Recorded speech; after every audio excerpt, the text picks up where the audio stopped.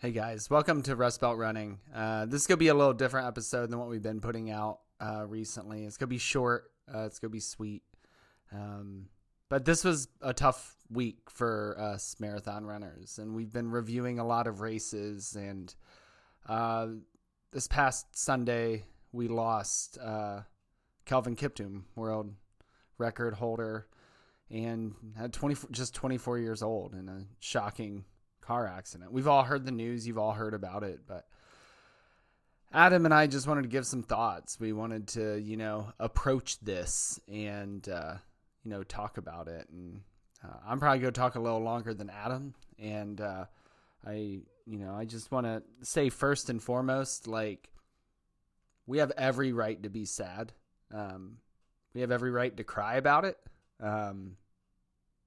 Every right to, feel however you feel, however you need to grieve this loss, grieve it. Kelvin was impactful on running, on marathon running, and gave us, Adam's going to talk about, the potential he had. And, there's a massive loss there for us in our community. And,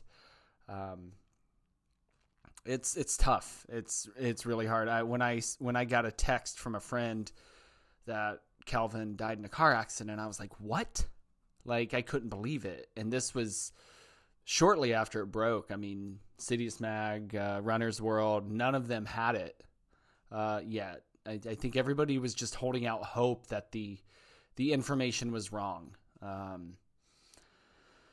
And I was reading articles and I was like, this isn't real. The Super Bowl is about to start.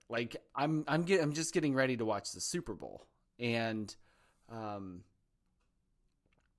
that's my focus. This isn't possible. And there were just so many times I looked at my wife on Sunday night and I just asked, I was like, is this real? This really happened? And I'm going to talk in a few about why it hit me so hard personally. But before I throw it to Adam, I just wanted to say, it's good to grieve and it's okay to be incredibly sad. And, we have a big loss, and this is somebody who may never be able to be replaced. We don't see the potential he had in such a young person in any runners we have out there currently, at least that we know of. Kelvin's stats are incredible. He has 3 of the 7 fastest marathons ever. He's run 3 marathons at 24. Unbelievable. So, yeah, it's sad. Be sad and appreciate what we did get to witness in his time. So, Adam, I'm going to give it to you to talk a little bit about that potential that we're missing. Thanks, Andrew. In the weeks immediately after the U.S. Olympic marathon trials, I'd had a thought in my head about just how important it is to appreciate athletes whose personalities and talents and gifts we so appreciate, because we don't know how long we're going to be able to enjoy those athletes at the peak of their abilities. If you had gone back and looked at a list of the most likely names to make the U.S. Olympic team and asked people that, for that maybe 2 months before the trials, a lot of the names that people would have named didn't get to run in the trials or didn't fare well in the trials because of injury. And it was a poignant reminder that these athletes, we don't know how long their competitive greatness is going to last. And it's just so important to appreciate great talent when it's in front of us. And so when you get news that someone like Kelvin Kiptum has tragically passed away, it just further hammers that point home. When you look at a 2-hour marathon, it's a time that's captivated the running community for a long time. It's really been at the forefront the last 8 to 10 years as you've seen engineered attempts to get somebody under 2 hours. And obviously it was successful with the Ineos Challenge with Eliud Kipchoge. But there was that wondering of, well, is anybody going to do this in an actual road race? And if it happens, when is it going to happen? And that was what made Kelvin Kiptum just so special, and his performance at Chicago last year so amazing. He didn't take a couple of seconds off Eliud Kipchoge's world record. He just smashed through it, and he got himself to within just over a second per mile away from running under 2 hours in just a legitimate sanctioned road race. And, he was near the beginning of his road racing career. And, it's so tragic, and it's selfish because there was more to anyone's life than their athletic gifts. It's just that's how we came to know Kelvin Kiptum. But selfishly, I just feel just so down and so, sad that I'm not going to get to see that career fully written, that we're not going to know how the story would have played out, because there was tremendous talent there. And it was going to be an interesting experiment because he was running mileage that his own coach said, I don't know if he's going to be able to maintain this. And it was going to be fascinating to see how that all played out. So, I grieve for that loss, and, I ache for friends and family because, like I said, this is a bigger life than simply just running. But that was how we knew Kelvin Kiptum, and that was what we appreciated about him. And it's again a poignant reminder that these athletes whose gifts and whose personalities we enjoy so much, it's so important to make sure that we enjoy them and really treasure them and cherish them while we can, because you just don't know how long you're going to be able to appreciate what they have to offer to the world on the track and on the road. So those were my thoughts on Kelvin Kiptum's passing. Andrew, I'll give it back to you, bud. Thanks, Adam. So I just want to go back to October 2023 for a little bit.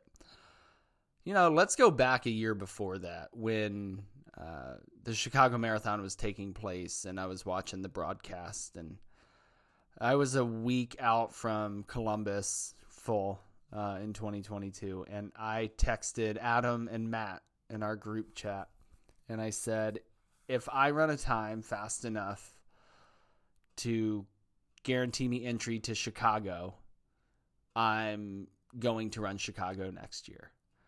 And that was the goal of mine. And you know what? I'm glad I made that commitment, because that year at Columbus, when things got really tough and it became apparent that a Boston qualifier was going to slip away from me, I had this other goal that I could hold on to. And it really helped to push me and keep me steady when I saw that goal, when I saw the 3:05 pace group slip out of my vision. I had something else to hold on to, and I am so grateful that I made that commitment and that I had that goal and that I hit it.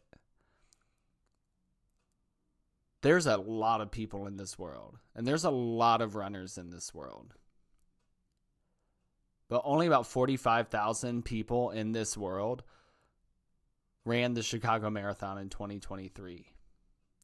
And one thing that is so special about marathon running is we're all in competition with the course and with ourselves. And sure, some of these guys are, competing for prize money in first place, second place, but we've all seen how even the closest of finishes ends after that finish line is crossed, and it's handshakes and hugs and laughs and smiles. Like, we're all in it together. We all kind of have the same goal. And that is something that makes our sport so pure. And when you get to run a major, you get to run a race with the likes of Eliud Kipchoge or Scott Fauble or Connor Mance or Kelvin Kiptum, which I was fortunate enough to do. You get to run the same course, have the same goal at the same time as these guys. It makes it special. You're not an elite, but you're competing with them. How cool is that? What other sport can you say that in? And I got to compete with Kelvin Kiptum at Chicago in 2023. And I remember being at about probably miles 16 or 18-ish, somewhere around there, I knew that we were getting close to where we were going to have a men's finisher. And I've told the story on the pod, but I'm going to tell it again for our new listeners. As I was running and I knew, I looked at my watch and I saw we were about 2 hours. I was like, all right, it's got to be coming up. It's got to be coming up. I'm going to listen. I'm listening to the crowd for anything. And I hear on a policeman's radio, world record. That was all I heard. It was super loud. And I was like, oh my gosh, this is incredible. I'm here on a day that a world record is being set. And I just started laughing. And this was a hard day for me. It was a slog from mile 8. Like I was in it deep and dark early.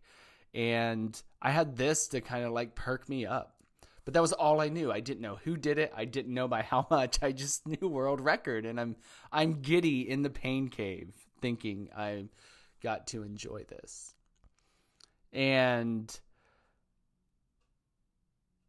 as I continue to go, I'm trying to get information maybe from spectators and volunteers. And a few gave me some information, but not really a whole lot. Like someone's like, yeah, some Kenyan guy. Thanks. But then finally we come up a few minutes later and there's a spectator on like a bullhorn or like a little travel PA. And I heard him say, Kelvin Kiptum was the Chicago Marathon winner. And I was like, well, that was obvious. We kind of knew that was going to happen. So I yell, what was the time? And he said, world record, 2 hours, 35. And I had to compute that for a second because I was like, he did not break 2:01. That's impossible. He not only broke 2:01, he destroyed it. And me and the gentleman next to me talked for a moment about it. And I was so glad I had somebody who spoke English next to me because I wanted to share that moment and that information with somebody. And if you haven't done a major, they're very international, and it makes it kind of difficult sometimes because not everybody speaks English. So for me, I was very fortunate in that moment to have a English-speaking person next to me. And that is an experience I will never, ever, ever forget. And I will always hold that day special, even though it was probably one of my worst full marathons ever. It was my first major, and I got to run it with Kelvin Kiptum. And that is something only 45,000 people in this world can say. That is worth celebrating. And Kelvin Kiptum gave us a running career and a life worth celebrating. And I'm grateful to him. I'm grateful to him for setting that record, for giving us hope that maybe 2 hours is possible in a non-engineered race. Humankind hasn't met their limit in marathon running, and we know that to be true because of Kelvin Kiptum. And we owe him a lot. We're going to miss the hell out of this guy. I'm so sorry to our entire community, to his friends and his family that this happened. It's a massive loss for us. But in some way, shape, or form, he left an impact on all of us. And for that, Kelvin, we're grateful. So that's this week's episode. We thank you guys so much for listening. Rest in peace, Kelvin.